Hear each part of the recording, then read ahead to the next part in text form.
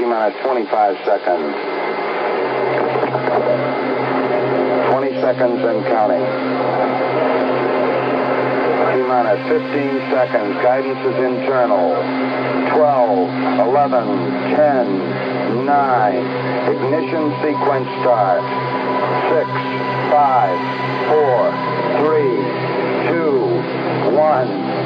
0. All engine running. Liftoff. We have a liftoff. 32 minutes past the hour. Tower cleared. We got a roll program. And as Apollo 11 does its roll program, this podcast now does its roll program. The tape is rolling. Good morning, good afternoon, good evening, wherever you are in the world. My name is Grant Cameron, and you're listening to the Paranormal UFO Consciousness Podcast. Thank you for taking time from your life to be here.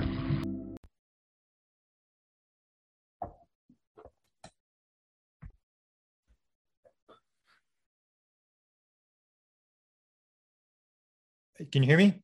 Yep. Just need to start your video. There you go. Yeah. Sorry about that. I lost power. Oh, so I had to reboot. I lost everything here. So anyway, okay. I'm actually at Desta's. She's in Toronto, so I'm just taking care of her house here. So. Oh, okay. No worries. Yeah. Where were we? Yeah, I was just mentioning the fact that I had these sky pilots, but yeah, it's an interesting development in terms of the technology and where we're going with this.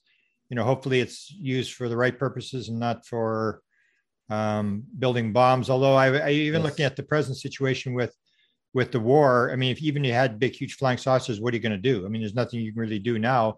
You know, you lost a war against Stone Age tribe, and it doesn't matter what kind of technology you have anymore.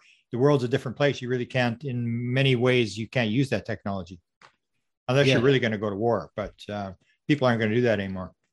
Are you talking about like reverse engineered technology utilized for war? Yeah, well, I think that's where they're going with it. I mean, that's where you get, you know, the whole PSA thing.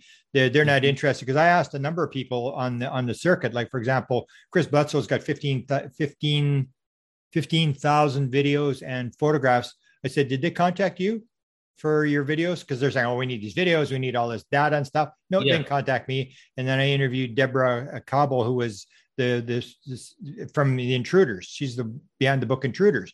And her file was actually sold to Bigelow from John Carpenter. So I said, did they talk to you? Nope, didn't talk to me. So they're basically dealing with military people, because they can't use people's files, like personal files. You can't spy on American people. But that's basically where they're going. I mean, that's why they were at Skinwalker Ranch. They're not interested in UFOs. They were interested in, how do you put bulls inside trailers? How do you make stuff disappear and reappear and all this kind of stuff? And they're looking at the military applications of this stuff. And it's like the same as remote viewing. They didn't really care whether it worked or not. The thing was it operational? Can we use it for military purposes? Otherwise, they're not interested in it. Yeah. So it's all about weaponization. And that goes to, you know, when Tom DeLonge first came out, my first thing was, why aren't they talking about who's driving these vehicles and exclusively skipping over to the technology? Yeah. Right. Yeah. And that's what you shifted to as well. You shifted into really being about the experiencer, because that's where the conversation really needs to be at, is what's going on and what does this mean for the grand scheme of who we are on this planet? Yeah, that's where I think it all comes down to. I'm even just about to do a little PowerPoint where I deal with, now I'm going to forget her name, Ingrid. She's works for NASA and the Navy, and she had a near-death experience when she's 3 years old. And what she described, she says she was there and she fell into a pool of water and drowned, and her mother pulled her out and whatever. But she said, I suddenly realized I could go anywhere instantaneously. I was in the maid's room. Then I saw my mother, and then I saw this dog. I said, oh, look at the dog. Boom. She was instantly with the dog. And then she saw this park. Oh, she was instantly at the park. And that's exactly what Chris Bledsoe said. Chris Bledsoe said, the way it works when he's flying the craft, he says, you look at a cloud, and you look at the cloud and you say, I'd like to go to the cloud. And the cloud is suddenly right at you. It's like it comes to you. And it's this idea. Or Ron Johnson was another experience I talked to, where they said, where would you like to go? He said, I'd like to see the Milky Way from a distance. They said, hang on. Wow. He said it was less than 1 second. He said, looked out the window and they saw the Milky Way from a distance. And that's this whole thing. When you see the near-death experience literature and the out-of-body experience literature, it's the same thing. People are describing 360-degree vision. Or Ron Johnson, when he was in the, he was talking about the being, LB is the being that he was dealing with, took him to see his mother in the spirit world 3 times. And the third time he could actually see her, and his mother's taking him for a tour of the spirit world. And he goes to this sort of like looked like a temple, a Mormon temple at Nephi, Utah. And he said, I went into the building. He said, his mother said, when you come, you're going to get a room in building like this. I have a room. Your father has a room, whatever. And he said, I walked in, he said, it was like 10 or 100 times the size inside the building as outside. I said, that's exactly what Chris Bledsoe said. That's exactly what Terry Lovelace said about inside the craft. So the thing is are you in a craft? Are you in the spirit world? And you start to realize that's the important part. It's not the technology. It's like, what happens at death? Where did we come from? Why are we here? Where are we going? That's what's the important part. And that goes with non-locality, right? The whole theory of quantum physics is that one piece of information can be accessed anywhere in the universe. So our consciousness is non-local as well. And Ray Hernandez talks a lot about this, so that when you get into that state, that astral state, that spirit state, all things exist in the same moment. So you can just basically, and I feel, because I'm really interested in the technology of how they get here, right? And from the nuts and bolts to light ships and all those things. But I've heard some experiences talk about the technology where they can just dematerialize and just relocate in specific areas in the solar system, because their consciousness is at such a level that distance isn't even within their reality. It's all happening at the same time in one moment, in one place. And all you have to do is just reprogram your consciousness to go to wherever you need to go. Yeah, that's what this girl that works for, she's an oceanographer, a PhD. That's what she said. When she was in the experience, time and space completely disappeared. And so the question is, if time and space doesn't exist, then how big is the universe? Is there actually planets out there in far away in space and takes a long time? Or if there's no time and space, it's what she said, it's all here, it's all now, it's all the same thing. And it's this idea that it may be just a point in space, it's singularity, and it's all happening within. Or people will describe when they have near-death experiences or out-of-body experiences, they're going within. They're not, and near-death experiences are going within. Or when you have your out-of-body experience, and you've dealt with hundreds of them, but when you look back and see your body, you can see your brain. You are an activity inside your consciousness, your awareness. And that's when you start to look at this whole thing and look past the UFO stuff and start looking at the near-death experience and the out-of-body experience, you start to realize this thing is not what people think it is. And that's what this Ingrid said. She was told nothing that you see is what is really there. It's all, and it's this idea, is it a simulated universe? Does time and space exist? And it's just so much more complex than people sort of want. People want, we want, give me the engine, let's make some money, let's, have some technology, whatever. And it's just so much more complex than that. And I think that's where your role and my role is very important, is you move people past that and start presenting this other stuff. And you don't present it and say, this is the way it is. You just say, well, what about this? And then people think, oh, well, that's, and they start to think, and that's what maybe changes things. And then it comes down to what Max Planck says, the funeral, one funeral at a time, is that the young kids, that the older people wouldn't believe this kind of stuff. But the young kids, when they say, is there teleportation? They go, well, of course there is, like they're just used to it. So the old generation dies off and the new generation isn't offended with the idea, and it becomes adopted. Yeah, exactly. That's so beautifully said. And that's what we're moving towards, is just this understanding that we're all frequency and vibration and all things are possible. But my question is, do you think it could be both? That we have, because it's almost like a computer program, like a video game, right? Say that we create a video game, and in that video game, we're in space, and it takes you a certain amount of time to travel from one planet to another planet in that video game. But ultimately, that video game is just ones and zeros and frequency and code. So it's like when you're in that game, you can play the game of distance and traveling in time. But then when you transcend it, out-of-body experiences, near-death experiences, psychedelics, meditation, whatever, or even contact-y experiences, you transcend that. So who are we to even know if that transcendence is the true reality, or if that's even another fractalization from what really is going on? Yeah. So to me, it's kind of like both realities exist, because this is real to me, right? Yeah. So I have to walk down to the grocery store if I want to get some food. So that's as real as this is. But when we transcend that, we have a different perspective. Yeah. But still, it's still an activity inside consciousness. So when you die, you suddenly go, oh, and that's what people will say. And probably half the people that speak at your conferences will say the basic concept is realize who you actually are.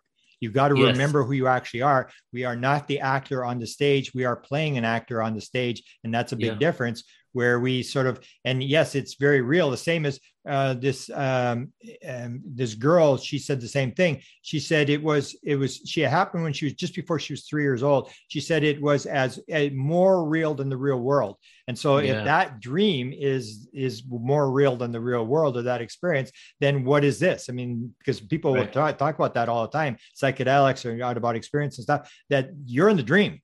And so it becomes this idea that it's all manifestation, or as Deepak Chopra says, everything's an activity inside consciousness.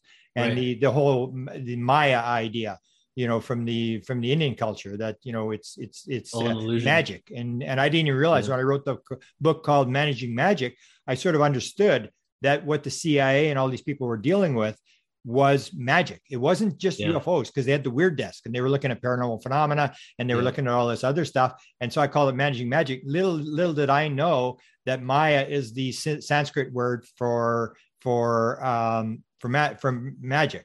And so this is the whole idea, is that we have these experiences and they are as real, but then we sort of, and I had the idea that those experiences aren't real. They're just as real as these experiences. And that's what people will come back and tell you. And to me, I always say, like, when I look at it, and I've done it for 46 years or whatever. And to me, the more I look at it, the more it looks like it gets more complex and more complex and more complex, that it's got to be at least 1,000 times more complex than people think it is. And it's just, you start to see the magnificence of the world, of the universe, of even, 100 trillion atoms making up a cell that has 3.2 billion base pairs that are programmed, and people are saying it's all happening by accident. It's like, give your head a shake.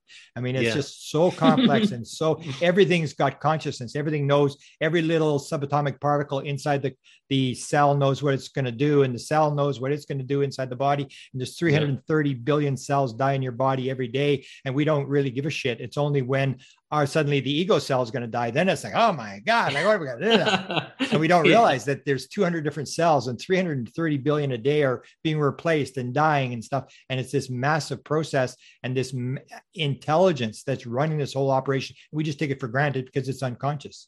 Yes. Oh my God. So well said. So let me ask you this then: as we all collectively move to this understanding of known locality, that time is not what, is not linear, but it's actually beyond that, not even secular, but doesn't even exist, right? Secular is even just another construct of it all. So do you feel we can get to a point where we can navigate this matrix and have certain powers where we're able to dematerialize, rematerialize, levitate, all these different types of things that we see in ancient scriptures, once we actually collectively get to a point of transcending this reality, but still exist within our bodies?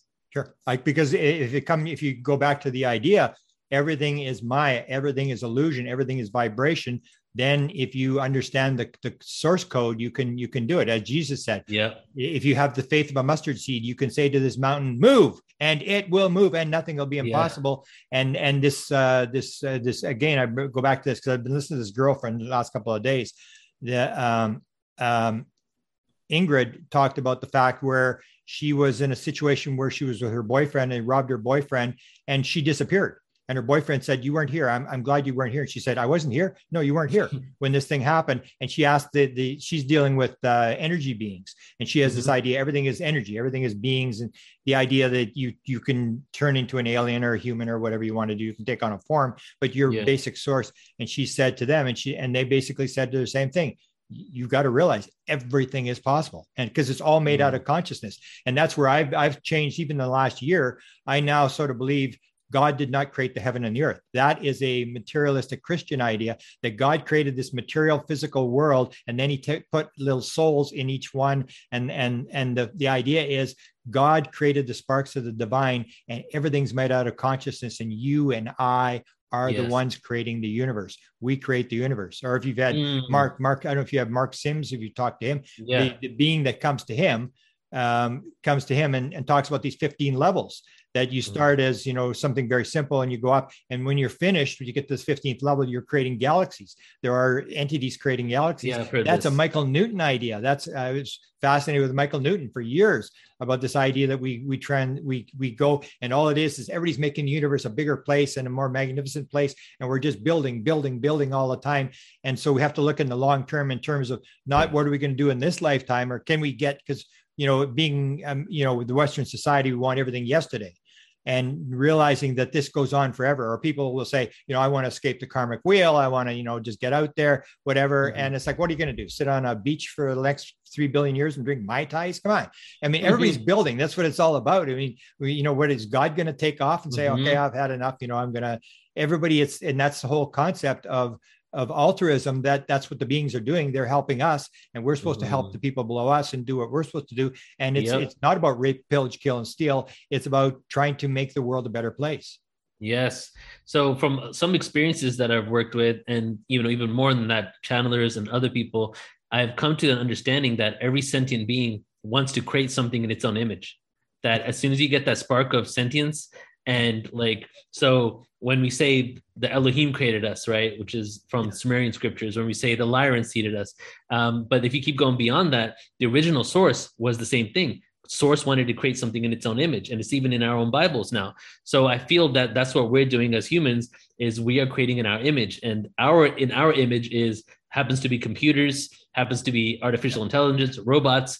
And everything is neutral until, depending on the conscious level we're at. So we can utilize it in a positive way or a negative way. Yeah. But even if you look at a hard drive, what is a hard drive? We've literally created a dimension with information in it that's only wires and electricity, but it has data and Word documents, So we are creating in our image at the dimension that we're able to do it at. Yeah. So interesting. Yeah. And when you start looking at the ET thing, I always point out, 1896, the crash in Texas, where, and there was the airships flying around, and they had propellers and sails and whatever. And they said, we're from Mars. And people went, oh, that makes sense. And you see that it's almost like they're transitioning from one type of being to another, or the Greys didn't appear till 1961, the reptilians till 1988. And you start seeing this idea, it's just that it's unfolding, and that we create the good, and we also create the good and the bad. So whatever you have that's very negative, you got to realize you're part of what you're creating. This whole concept that we always have this victim idea that we're here and these things are attacking us, whatever, realizing that we are the ones that are building the universe. We are the ones that are responsible. And even if it's not true, if you take responsibility for where you are, you're going to make better decisions than if you see yourself as a victim. Yeah. And since we have this, we're living within these limited bandwidth frequency that, we can see certain frequency, we can hear a certain frequency range, smell only certain frequencies. It makes sense that there's probably so many more experiences beyond that we need to be open to the fact that we could have chose to have many of these experiences that we're actually victimizing ourselves to now because of our limited perception. We're not able to see the grand picture of why this is happening or what we called into our life before we incarnated. Yeah. And a lot of people that have the near-death experience or the, near-death experience will realize that. They'll go, this was all intentional, that, I saw myself as a victim in the accident or whatever. Or there's this Nathan Castle, who he has these dreams. He's a Dominican priest who gets these dreams. He's written 3 books on helping people cross over to the other side. And this whole idea where they come and they see themselves as victims, but when they're on the other side, then they realize what was actually going on was that this was all intentional, and you're going to live another life, and you're just cycling through. And like everything else, because we want to live forever, but we realize that it's all life and death, it's all cycling. That's how the universe works. And then if you realize you're part of this overall process, instead of the ego where it's all about me and what I'm here for or whatever, then we start to make some progress. And so I think we're in a situation, even if you look at 100 years ago, we're in a situation where we're way ahead of the game. I mean, I point out, even 100 years ago, we thought everything was solid. It wasn't until 1911 that we run the gold foil experiment and realized that it was all 99.99999% space. We are at this point now where we're starting to realize this non-locality and spooky action at a distance and all this kind of stuff. And then when you talk to people that have these near-death experiences and say, I was here and I wanted to go there and I was instantly there, that's non-locality. That's this whole spooky action at a distance where they're saying, oh, it only happens with electrons. No, it happens with people too. And you start to realize that these people that are the contactees are the people that probably have the answers. Yeah. Otherwise, you're just using your rational analytical brain and reshuffling around a bunch of material that you're getting conditioned from school or whatever. It's these people are bringing the new material in, or even where Gary Nolan talks about, where the guy that's doing the DNA stuff on the experiencers and the metal research, whatever at Stanford. He said it's the stuff that you want to look at is the 5% that's outside the curve. That when you see the 5% that doesn't make any sense, that's what you got to watch. And that's what the experiencers are telling us. They're telling us this weird stuff that when you start looking at it, actually starts to make sense as to what's actually going on. Right. And we're just at the beginning phases of this understanding right now. However, we're seeing craft doing things that we're in the beginning phases of. So if that craft is being reverse engineered in black budget programs or gets released to the public, things that we're theorizing in quantum physics laboratory can take our technology hundreds, if not thousands of years into the future, right? And they have actually, so as you probably know, Newtonian physics and quantum physics are paradoxical to each other. Yeah. Newtonian physics, but however, quantum world creates Newtonian world. So it's like, how does that make sense? And so they were able to do things like, double slit experiment where two particles show up in the same place at different places at the same time. So it's almost like bilocation, right? And teleportation on the subatomic level. So they weren't able to do that anything above an atom until 2 years ago. They did something 100 times the size of a hydrogen atom. They teleported it from one place to another place. So what does this mean? We have finally cracked the code of being able to do things in the subatomic world in the Newtonian world.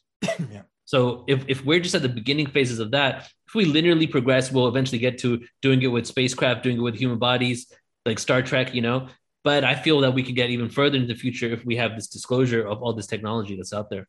Yeah, we have to have it open, because otherwise all they're going to do is use it to strip the leaves off the trees twice as fast as we're doing it right now. Yeah, I mean, it's who's going to run the who's going to be in control of this material. That's the part that scares me, is that people are all big on this disclosure thing with the Congress and that sort of stuff, but they got to realize that's all military. They're not going to investigate civilian people. They're not going to, if there's suddenly the message, they know the message. And I believe they know a lot of the stuff. Like, it's been around every nuclear silo. I've been at a nuclear silo and talked to an experiencer who told me what happened in a nuclear silo.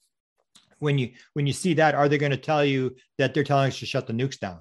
Are they going to tell us to quit polluting the planet? They're not going to tell any of that stuff. There's no way, because it's not in their vested interest. They just want this technology. And that's where I think we may be a little bit off the track, is that we're sort of relying on military people to give us disclosure. And if you see what's happened so far, they haven't told us a thing. We have not learned a single thing from but they have hijacked the movement.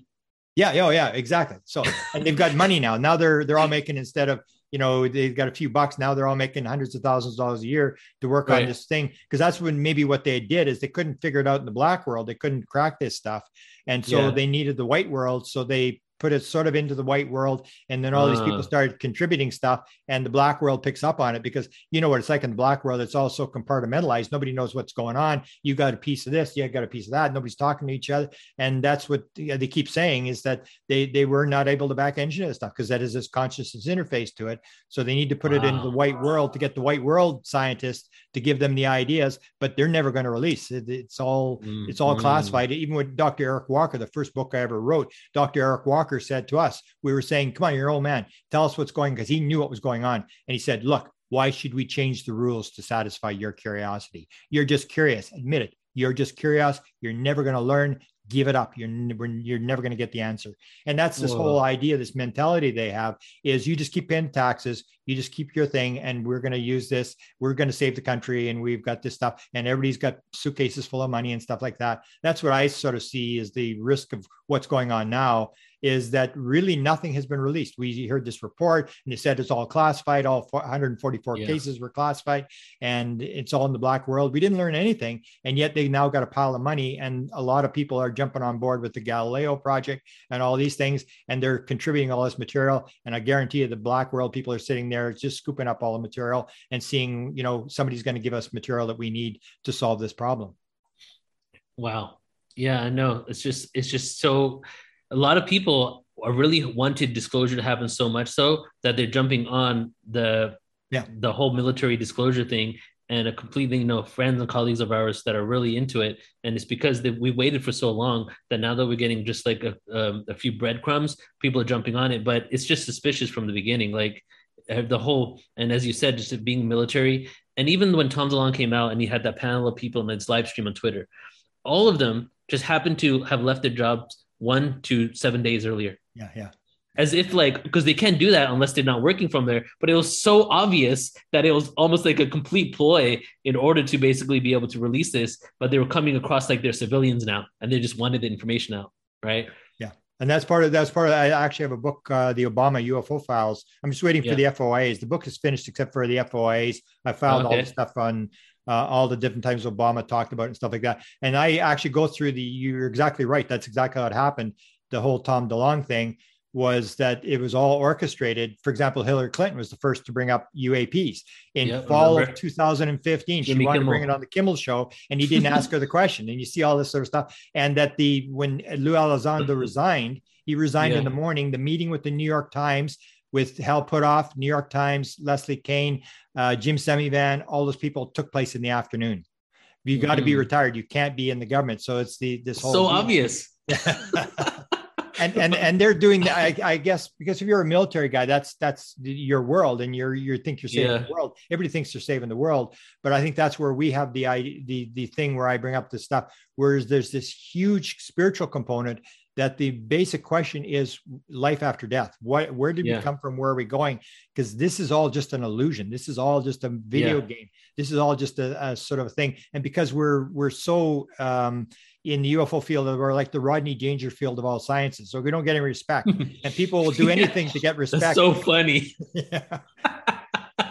And they just jump on this thing, and you're going like, come on, folks. I mean, and that's okay if they want. Everybody has their belief, but when you ignore the experiencers who are actually the ones with the answers, that's the part that I see that is my role, is to say, do you know what this person said? Do you know what this person said? Do you know that these people are moving through space instantaneously? And I've got not one person, I got 36 people, and they're all telling the same stories, and they're all basically telling you that this thing is this non-local, and it's all consciousness, and that's why they can't move the craft, because it has a consciousness interface, and you can't turn it on unless you got the consciousness interface, and it's flown by. That's how the people will say, when you ask them, like this David guy, I said, okay, tell me your story. He said, oh, I think it's a dream. I said, tell me your story anyway. So he starts telling me the story. It's like they're reading off a cue card. I went in the craft. The craft was bigger on the inside than it was outside. There was some beings, and they said, go ahead and do it. I put my hand on a panel. They put their hand on a ball. They put their hand on something, and the craft was alive. It was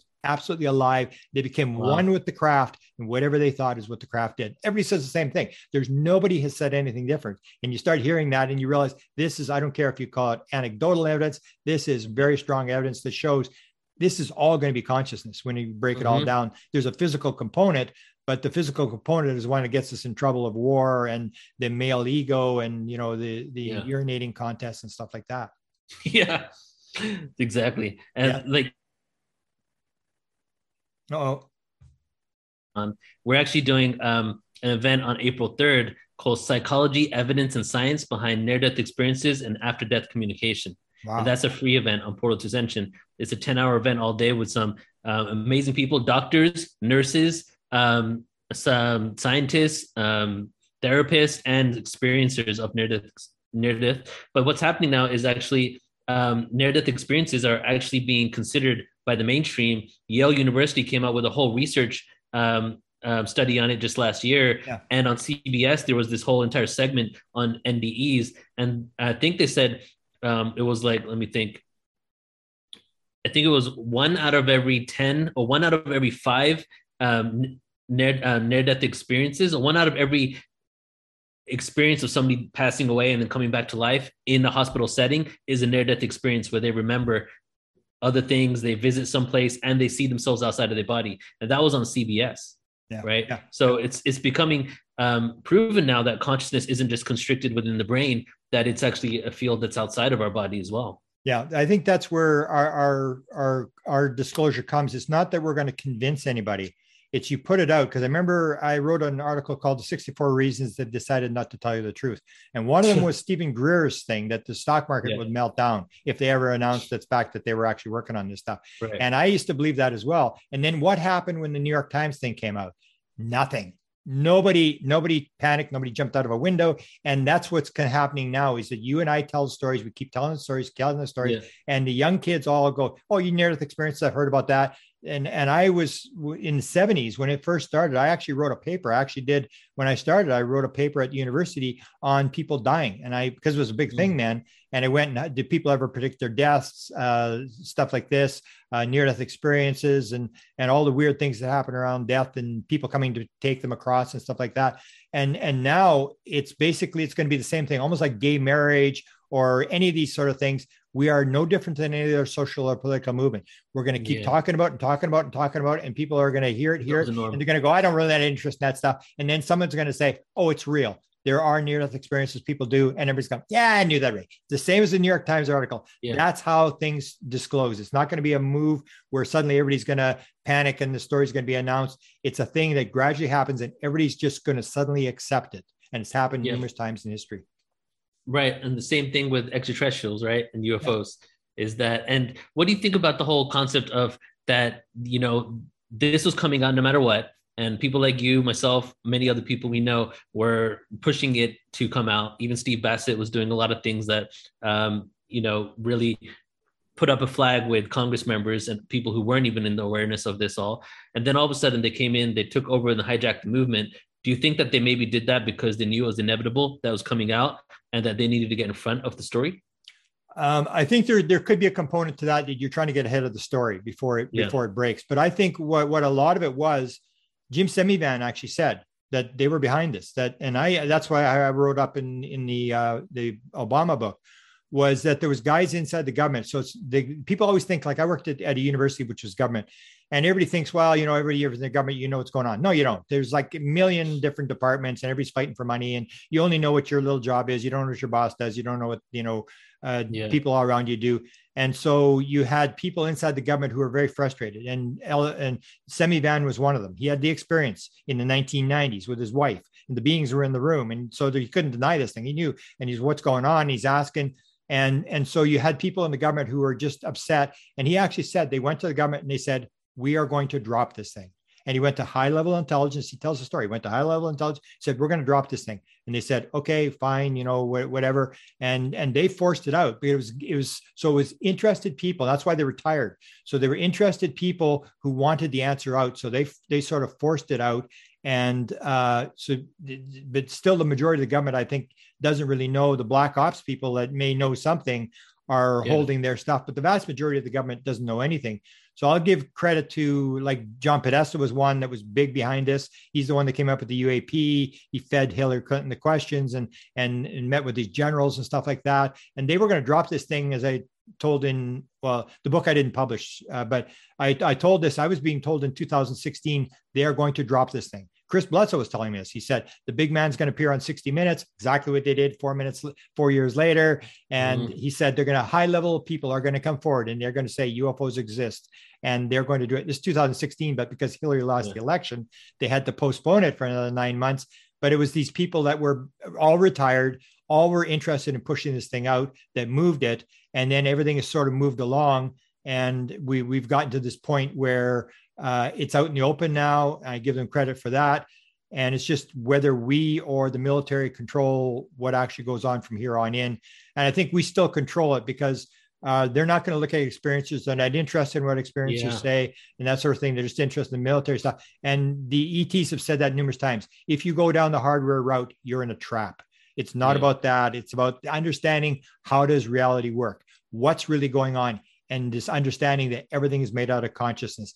The material world may be an illusion. It's a dense sort of form of consciousness, and we're creating it, and that kind of stuff. Even Jim Semivan said, can you go public with that kind of stuff? Where you actually say to people, and he may use the same argument. Oh, they go back to their priests and what are we going to do now? I don't think any of that's going to happen. They're going to go, yeah, okay, whatever.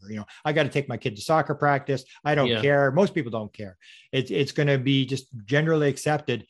But that's what saves us, is the fact that we understand the disclosure is to tell people who you actually are. Who is your true essence? And that's what's going to change the world, where people are going to realize, oh, I'm not just here to rape, pillage, kill, and steal. I'm actually here to do something. I'm actually, there's something. And that's what changes the consciousness. There's more to it. And I think we're pretty close to that now, thanks to what you're doing and what other people are doing. I think that mentality is already there. If you ask little kids, they'll accept all the stuff we're talking about. They no question at all. It's the old guys that are hanging on because they spent, $50,000 a year to go to MIT, and they simply don't want to know that they wasted their time and they got to take the cyanide pill. Those are it's the secular scientists, I think, that are going to be most shocked by this whole thing, because they're going to realize that all the stuff they were putting out was basically wrong. Yeah, exactly. And we're just at the beginning phases. That's why I'm hopeful. A lot of things are unfolding, and I feel that we're going to be moving into a world that we are going to realize we're the creators of the reality. And the more we are aware that we're the creators of the reality, more we do it intentionally. And as we do it intentionally, we can be in a peaceful world where we treat each other with respect and compassion, and we take care of the planet instead of destroying it. Yeah, because we all came here for a reason, and it was a good reason that we wanted to help, we wanted to play the game or whatever.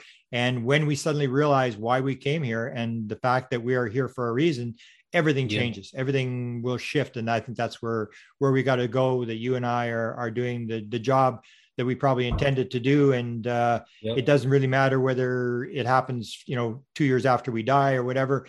But we were part of the biggest story of all times. It's like if this Dolores Cannon thing, the call went out, and we said, yeah, we'll go in there, we'll do that, sure, send me in, and that gives you the idea that, and people will all realize that we aren't who we think we are, and that it's a very spiritual. Even I said the UFO thing, when I concluded all, it's going to be a lot less physical than people think. It's going to be way more spiritual than people think, and that's going to really piss some people off. And it's going to be 1,000 times more complex. And I say it will not have even a hint of capitalism. It'll be this idea where everybody's working on a purpose, and it's not physical and stuff like that. So that's where I've seen, and I've come a long way from 1975 and with the UFOs and stuff. And you see them; they're leading you slowly. It's not like they land on the White House lawn and tell you what to do. We're here to bring you freedom and democracy, Jesus and McDonald's. They're just they're doing it slowly, and they're taking people. And we've agreed to come in and do this. We've made these agreements. We come in, we put the stuff out, and gradually it moves along. And they may have done this on 1,000 planets before. They know exactly how to move people to the next step and open this thing up. And I think it's because you start seeing this, and you talk to people. You'll ask people who have the experiences. Did they get you to write the book? I always ask this question. Did they get you to write the book? Yeah, they kind of got me to write the book. And you hear this, it's like, or they won't leave the people alone. They won't let them sleep until they write it down, or they talk. And you hear these sort of stories, is that these people have made an agreement. They've forgotten why they made the agreement. Or even Sherry Wild, who you probably had on, where she was fighting with them, and she said, I'm not going to do this anymore. Sherry, have you forgotten the promise that you made? And that was the book was called The Forgotten Promise. You made a promise to do this. And so let's go. And people are sort of motivated. And so I feel honored to be working with you and other people that we're on a team. We may have had a meeting before we came in and said, okay, this is what we're going to do. And you do this and I'll do that. And it gives you a sense of purpose and a sense that you're doing what you came to do. And there's no better feeling in the world than believing that you're actually helping. Yes, exactly. I mean, I'm having the time of my life doing what I do. It's really fun. It's exciting. And I'm a very curious person. And it's just unfolding layers of who we are as humans, right? Yeah. And even beyond that, who we are as galactic beings. The curiosity is a big part as well. I always said to me, it was always like a chess game, because I was very good at playing chess when I was a little kid. I probably could have become pretty good at chess, but I didn't want to lose. So I stopped playing chess. And but to me, it was always like a chess game. It's like, you're sitting there watching the board and this piece moves, that piece moves, and you don't move a piece until you know why that piece moved. And I'm just trying to figure out, okay, what's going on here? And you're just trying to figure it out like a chess game. I've got, sort of no vested interest. I'm not trying to get anything. I'm just trying to figure this thing out. And it's like, it's like an exciting thing where you're curious and when you, especially when you make a discovery, you can probably confirm this, that when you get a download or you get a discovery where you go, yeah, that guy, I figured it out. It's like, the pieces are coming together.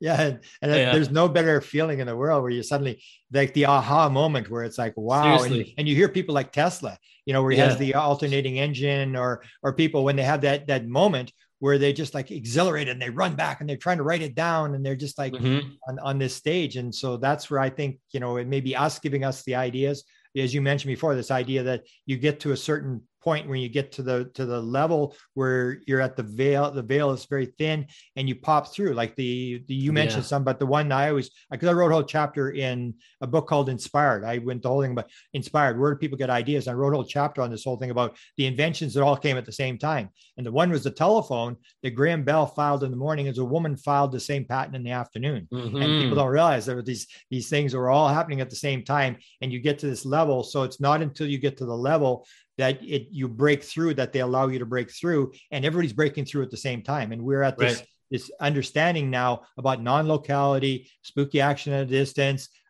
consciousness. Because I tell a story. When I did the 2012 consciousness thing, when I had that download, I remember Jerry Pippin, who was a very famous interviewer at the time, said, Grant, I cannot believe you've done this. I cannot believe you have given up the presidents and the United States and gone to this woo-woo stuff. And I said, well, Jerry, I didn't really go there. I got kind of teleported there, and nobody was talking consciousness. Nobody in the UFO community except for Colin Andrews was talking consciousness.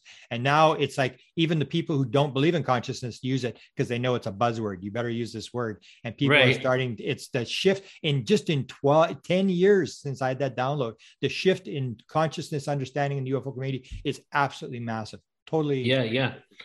And I know some like linear ufologists, if you can call them that have taken the shift into consciousness as of late as well. Yeah. And yet I still think a lot of them don't understand. They just realize that there's some sort of component there. There's some sort of thing, but they really don't understand the true essence of the thing, that it's going to be all consciousness. That's where you're not going to see the government people go. That's where we got to go, because they're just simply not going to say, guess what? It's not the world you think it is. Although there's a lot, you even see the thing with the whole, simulated universe and Donald Hoffman and, all this sort of stuff. There's piles of these people now coming forward. Robert Lanza, they're all writing these books. And these are top scientist people who are basically talking about this illusion idea that consciousness is primary and matter is a derivative of consciousness, not the other way around. And you start seeing this shift. And that's only in the last couple of years. So I think we're moving pretty fast.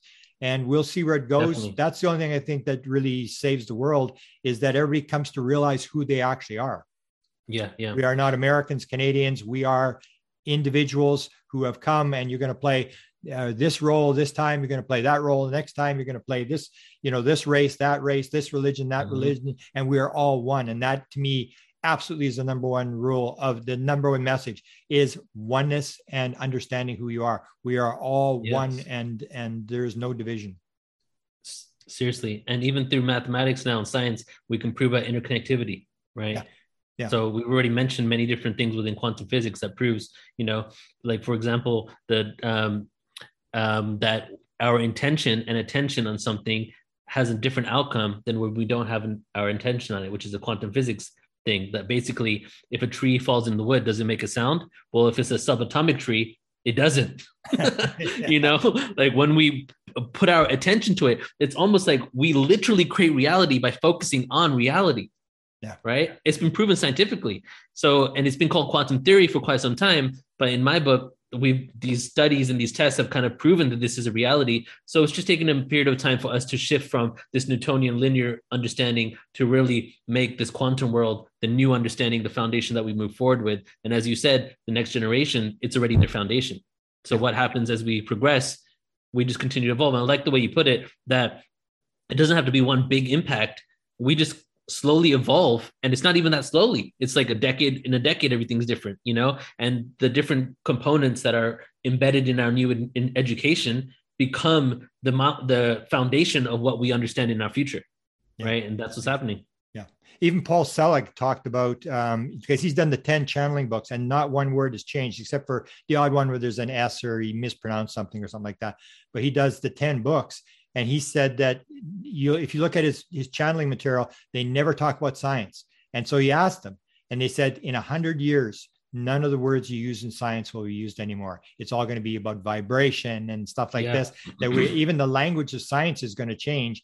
And we don't realize it because it's happening. We're in the present moment. We don't realize, but if you look back at what even 30, I know if you were there when the internet happened, but I remember before the internet, when we used to research with writing letters back and forth, where you sit there and wait 2 weeks for an answer and stuff like that. People have no clue how fast things are changing in the world. And so you get the idea of the internet being the collective. And actually, I've written a book about this as well. I call it the helping hand, the 11 things that were given to us. And one of them was the computer, that if you look at the computer, they mentioned computer, it was like literally a download in 1950 to one guy sitting there. And then all the people doing LSD. It was all invented at Silicon Valley because they were doing the LSD there, and all that stuff was downloaded. All the stuff for the computer. You look at how all the stuff, and you look at it. Is this the collective unconscious? Was this given to us to help us understand the Akashic record, and you start to realize it's all consciousness and it's all connected. That there is no computer, there's no internet. It's just connecting consciousnesses together. Until there's a consciousness to program the computer, or a consciousness to put the material on, or a consciousness reading it, it's just connecting all these consciousnesses together. And you start to think like, wow, maybe this was all planned beforehand, and it's all unraveling as according to a plan that may have been done 1,000 times before on other planets. And it is interesting because the internet is like a third dimensional Akashic records, you know, and it has information from this dimension, but it also has people like us speaking about information from other dimensions. So it's basically us creating something in our image, our own version of the Akashic records, in order to disseminate information to the collective. Yeah. And the only thing we need now on top of that is what you get with I want to do a panel on people who've had not near-death experiences, but the life review. Because in the life review, they show one of these things, almost like the flying saucer, when people flying the flying saucer. I said, the reason that story is important, because if you're going to make up a story about being on a craft, that's not something you're going to stick in the story. I flew the flying saucer. Nobody's going to believe that. That's like the limit case for credulity. If you can believe that, you can believe anything. I mean, what can't you believe? And the same thing happens with the life review, that the people all describe, not only do they see their life in every single detail, they see it from a third perspective of the person that they influence, and how that influenced their family, and how that influenced the kids, and the ripple effect all the way through. And when you see the Akashic record where it's all linked to that sort of stuff, you go like, wow. I mean, you just unbelievable complex. How does that all be put together? It's just unbelievable. That's so beautiful. Yeah. So let's maybe shut her down, and I need some poems here. Oh yeah, I forgot all about that. Give me a little bit of background on how you started this, because it's called slam poetry, right?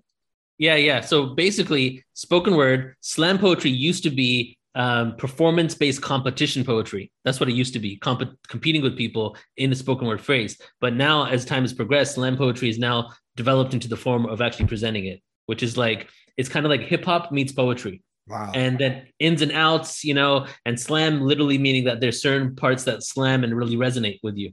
Yeah. So the way it started was 2000, 2001. I was writing poetry when I was 16 in 1998, but it was just like super just poems, like where the dead and the dying lay, like about World War II, things like that, right? And then when I went to college at 18 in 2000 at Cal State Fullerton, I started researching the root of all religion. And I started writing kind of sci-fi-like spoken word pieces, planets, black holes, ETs. Wasn't aware of any of this stuff yet. And about a year later, I started getting introduced to Nassim Haramein, Jordan Maxwell, William Henry, Jim Self. And then I started really diving deep into spirituality and the Sumerian scriptures and the root of it all. Some of my first spoken word pieces were on the Anunnaki and Nibiru and the Sumerian tablets. And then I was getting deep into extraterrestrial awareness, consciousness, soon to get into UFO disclosure. So it can continue to progress. But most of them, if not all of my poems, really had the spiritual component, because it was about who are we? What is our placement in the universe? Why are we here? So I speak a lot about galactic things, galactic beings, extraterrestrials, wormholes, black holes, but it's always about the eventual goal for ascension, right? So even I have things split up. Like I have an album called Intergalactic Album, which is like, I have it open right now, which is 6 songs specifically on ascension in regards to our intergalactic connection, right? Wow. Then I have like an album on astral travel, which is just a bunch of songs on astral traveling and to different dimensions and astral traveling to Earth. I have one on planet Earth, which is literally just songs about incarnating on Earth, the cycles of time, having these different experiences, and why we're here on this planet in the first place. So since then, from then until now, I've created probably over 2,000 spoken word pieces. Wow. And then I was also into freestyle hip hop. So in 2001, 2002, I was a freestyle hip hop artist. Like, so freestyle is basically off the top of my head, rapping to beats, right? Wow. So I'd be rapping about, consciousness and ETs. And then that progressed into spoken word. And then I came back to hip hop around 6-7 years ago. And now I'm actively creating songs that are hip hop songs that are going to be on albums coming up in the near future. Wow. So that's everything in one right there. How do you have time in the day for all the stuff you do? Well, these songs come to me within seconds. Wow. It takes me a minute sometimes to write these songs. My number one song that you've heard many times, and you filmed me on stage at the Portal Ascension conference. Remember that? Yeah. That one was the first spoken word piece I ever performed in 2008. And I actually wrote it on a plane going to England. And it took me about 3 minutes to write the whole thing. And it's an epic ballad.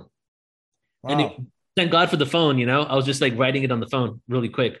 So unbelievable. I have to update you. I have to update my Tuned In book, because I do a whole thing in Tuned In about the number of songs that came in under 5 minutes and how many came spontaneous. And you'd fit right in there. You could be a whole chapter, because that's hilarious. That's pretty common with musicians, where they ask them where to come from. Or Neil Young, where'd you get Blowing in the Wind? He goes, yeah, I don't really know.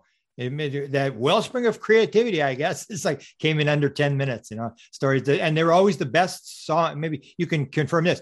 They always said it was never the B-side song. It was always the most famous song that they wrote was one of these weird things like Let It Be or with the Mother Mary thing.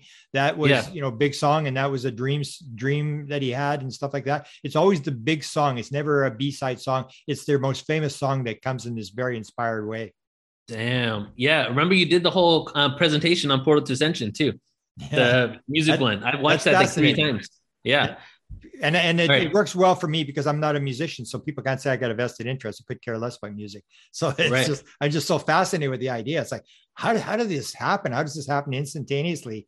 You realize that maybe that's what it is. When I hear that you get these stuff sort of spontaneously, then you realize there is a field that the information, and I believe the information in the field is more accurate than the information in the conscious world. And the ability is to find you and the experiencers and people who have tapped into the field, who are getting the material. And that's where you're going to get the answers. It's coming out of the field where all the material is stored. Yes, exactly. When you step out of the way, like I've had times where I've tried to write music. Yeah. As letting the inspiration come. And then I've cultivated now an ability to go into a studio and write and still step out of the way and get into that flow state in a controlled environment, and that's after 20 years of writing. It took me quite a while to get to that point where, like, because normally I would have like months where I would write like 1 to 2 songs a day. Right. And then I would go like 4 or 5 months of not even writing, because I would not do it unless I'm inspired. And then now I'm at a point where I feel like I'm directly connected, that I could just, like, if I wanted to, I could put on a beat right now and just close my eyes and then something will just come out. Wow. Yeah. And that is the way it works. Like in the Inspired book, I talked about that inspired principle, is that you'd get guys who are working on a problem, like the hologram was one and the laser was the other one, and they worked on it, they couldn't get it, and then they went, and both of them were sitting on park benches watching. One was waiting for a restaurant to open, and the other was watching a tennis game, and they sat down on the park bench and relaxed, and all of a sudden, boom, the idea came in their head, and they went racing back to the lab to write it down. It's that moment of getting out of the way that allows the veil to open. Or trauma is another one, where you have a near-death experience, a head injury or whatever, and that rips the field, and you're in the field and you bring the stuff back. So yeah. And I know a lot of people that are poets that only can write when they're sad. So it's like when you're at that deep emotional state, right? I know a lot of people like that actually. Yeah. And then they'd have writer's block and we'd have conversations about it because I know lots of poets. Yeah. And then there would be like, they would have writer's block when their life was good. Wow. Because like when they're sad, they got that deep emotion and then they're reflecting on their position, not only in their life, but their position in the universe. What am I? What is going on right now? That depressive state almost. Yeah. So I'm blessed to be able to write even when I'm actually happy. But you could tell some of these poems, like some of my old school ones, when I was kind of sad and depressed, it was like, why are we here on this planet? Why are we running around like rats? That kind of feeling. Yeah. All right. So I'm going to do this. Okay. So this first poem here is called Fragmentation. And this is about basically the fractalization from source. So it goes into 3 parts. It's the void, the darkness, and the light. Wow. Here we go. Fragmentation. In the beginning, there were no words, no concept, no winning, no place, no time, no description, no label, and no finishing, until awareness became conscious of itself. Separation from the source, no east, no west, no south or north, not to mention there never existed a dimension or ascension or physical lessons, except for the 0 point. There was no Christ to anoint. Singularity, energy, frequency, raised vibrationally, paradoxically into limitation of what only the 5 senses can see. No linearity, no anarchy, no galaxies, no nebulae, no jobs, no nature, no materialism, and no political lies, until darkness finally fragmented from the light, using free will to see through the night, the darkness. I take the anxiety pill full of fright, in my bed insecure from the conspiracy that might take over my mind, control me with a chip inside, scared and full of fear. That is the reason why we are here. To the star system of Arcturus I stare, and recite my cosmic prayers, self-empowered, the fabric of victim consciousness I tear. The light. You see, the destination has already been chosen. It's the journey that counts. Every day we transcend, no doubt, living in the now, realizing it's all a projection of a co-creation of our own subconscious mind, channel energy through the heart, remembrance of the divine, take apart my ego and restart my life in any moment. I'm going home, traveling across the black intergalactic ocean, took the psychedelic potion, and now I'm awoken. To the streets we take the spoken word. Fly high, levitate the God inside. I'm full spectrum being, in alignment with the purity confined in. Ranges of frequencies inhibit what we are seeing. I shift what I choose to believe in, fuel my light body for the ether I'm fiending. Wow. Fragmentation. That is so profound. Unbelievable. All right. Go ahead. No, I just there's something about when you do poetry, it's just like, oh, wow. It's just like, just mesmerized by, and the message is there, and it's got to be coming from source. I mean, it's just wonderful stuff. Thank you, brother. All right, so I'll do like a few more here. Yep. 3 more. Okay. So this one's called Time Has Slowed Down. Time slowing down. Time has slowed down, or is that perception of the now, creating ripples, overcoming obstacles, abundance flows, the end is close, which only means there's a new beginning, spinning like a black hole's event horizon as my chakra points awaken and widen, a solar flare that inspires all men and women to inhale the ether into each of their pores inside of the physical cells that rely on oxygen and a natural amount of rest. I will forever rhyme until I take my last breath. I said time has slowed down, or is that perception of how we exist in a matrix of disavowed humans searching for the next cash cow? I'm the sacred cow, worshipped at the top of the mount, spinning around, milk and honey to those who hear the sound as your chakra points awaken and your soul is found. Sun gaze to receive praise from this maze we find ourselves in, to the collective cellular membrane ancestry passed down to your kin, DNA strands that unwind and bend and dissipate upon death. I will forever rhyme until I take my last breath. That's beautiful. Okay, this one's called The Source. The tunnel shines bright light of frequencies, quantum realities that I step into by breathing the ether, starbursts from the galactic center, disperse newly recycled matter to the ends of the galaxy, where resides all of humanity. Looked at from a distance, this infinity symbolizes consistency, everlasting mentality, consciousness gravitationally inclined. We see so many stars in front of our eyes, gives the black hole its disguise, pulls us closer to the origin, slowly because we just begun the cycle once again. It's time to begin this cycle once again. The tunnel shines bright light of spirituality, descended from interdimensional energy. Love is the only thing we hold as reality, but egotistically drawn to fight struggles, find a balance and juggle my higher and lower selves, destruction, corruption. Through sin, we observe the infinite end of a universe within. Love for myself has allowed me to befriend all in existence. We all came from the stars, Aryan bloodlines from Mars. We do not have to travel far to find the balance within, so we may love ourselves and all other creatures and humans. Wow. And this one's a good one to end it on because it's called Rejoin the Galactic Federation. All right. And then there was one. Life untangled, rhymers undone. Life source drained, vanity explained. Following those with fame, always fight and complain. Answer remains the same. Control with borders and tamed, locked up and enslaved, riding the quantum wave through awareness. We are saved. Ascend and fade away or live for today and don't play games or get erased from this place. One face. Unity of race. Consciousness explained. End of human reigns. Galactic alliance remains our true cosmic place amongst the stars in space. Aware now in case reincarnation takes my next life away.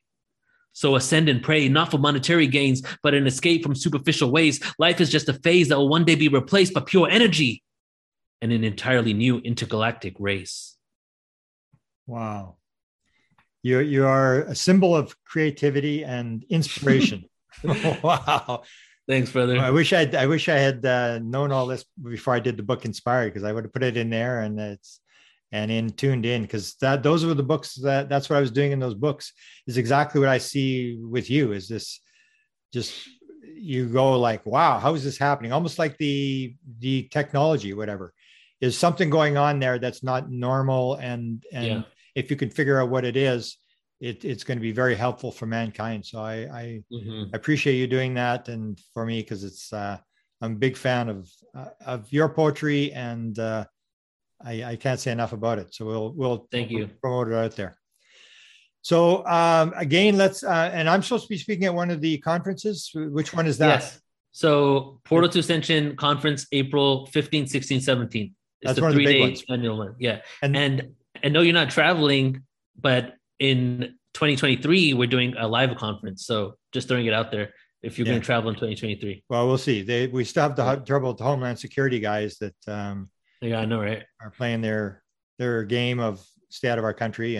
But anyway, we'll see what happens. But these are the big conferences. So let's end with that. These are the ones that go for days, and I don't know how you sit there for that many sessions, but it goes on day after day after day.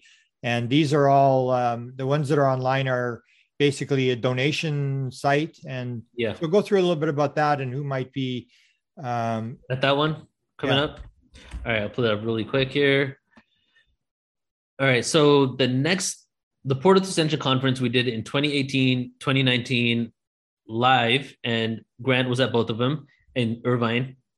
And then since then, we've done it online. The first one that we did during the world situation was 5 days, which was intense. And that actually, after doing 5 days, I realized I don't want to do another 5-day conference because I was drained. Do you know the adrenaline that you need in order to be present for 5 days? Yeah. Imagine the crash from that on the 6th day. Yeah. That's what I experienced, Yeah, that's right. I couldn't figure out how you do that. So days, and now it's 3 days. And this is April 15th to 17th.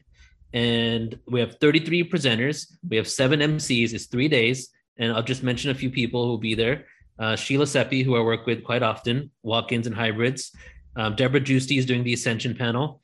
Of course, Grant Cameron's going to be there. Carolyn Corey, Shreya Dharma. We have Dr. Charnel. This is the full range awareness event.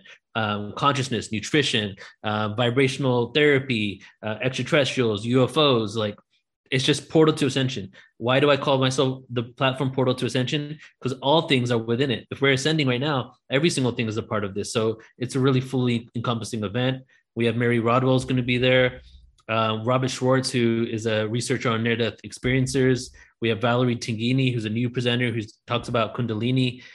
We have sound healers such as Vox Angeles, Stephanie Redfeather, Geraldine Orozco, Phil Gruber, Elizabeth April, who's become pretty well known the last few years. She's going to be there. Flo Karuna, who's has something called Starseed Codes on Instagram, does a lot of awareness for starseeds. We have a few different sound practitioners.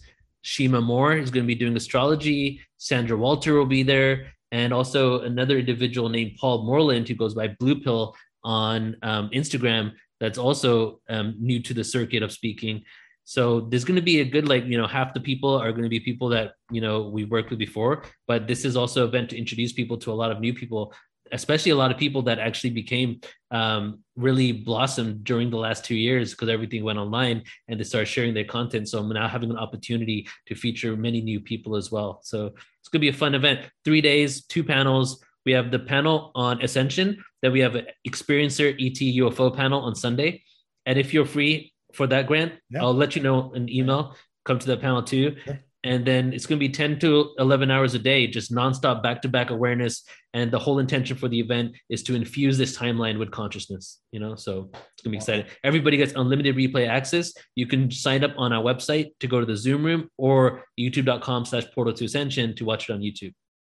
Wow. You just amaze me. I guess one more last question is with the COVID thing and everybody going to Zoom, has that actually worked to your benefit? Yes.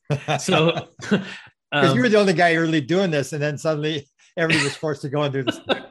The right questions to ask, because so I'd been on Zoom for 5 years and I'd already created an online university. So when everything happened, my attendance went up 3 to 5 times per event. Wow. And then and they haven't stopped, and it continues to grow. And then also a lot of organizations that did their conferences live, like the International Near-Death Conference, Ancient History Conferences, they all had to go online. But instead of doing it online themselves, they came to me and I started doing their events. For example, MUFON, I've been doing all the MUFON Orange County events for the last year and a half online. Wow. So like, I think you might've spoke at one of them in the last year and a half. Yeah. Orange County, I did. Yeah. So that was on Portal to Ascension. I think we connected there. And so like, I've been able to help a lot of organizations that would have gone out of business or would have just not done their event for 2 years by moving it to Portal to Ascension and producing it for them. So that's also assisted with my overall business plan and creating a lot of collaborations too. Yeah. And you already had the base, you had the numbers and stuff and the contacts and stuff. So yep. Beautiful. Thank you, Neil. I appreciate very much. And anytime you need me to chip in with a presentation on stuff, because I have a whole series of books coming out here and willing to help you. And appreciate what you've done for me and what you've done for the community and for the world. Thank you very much. Thank you, man. Thank you so much. Okay. We'll be in touch. All right, brother. Okay. Bye-bye. Talk later. Bye.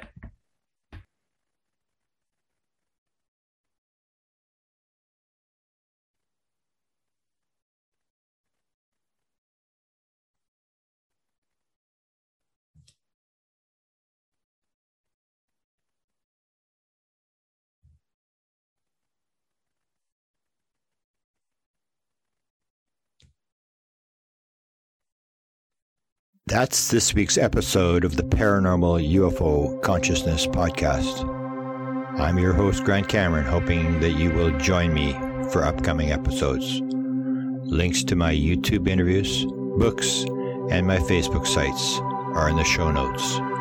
If you love the podcast or learn something valuable, we'd love for you to subscribe, rate, or give a review on today's episode.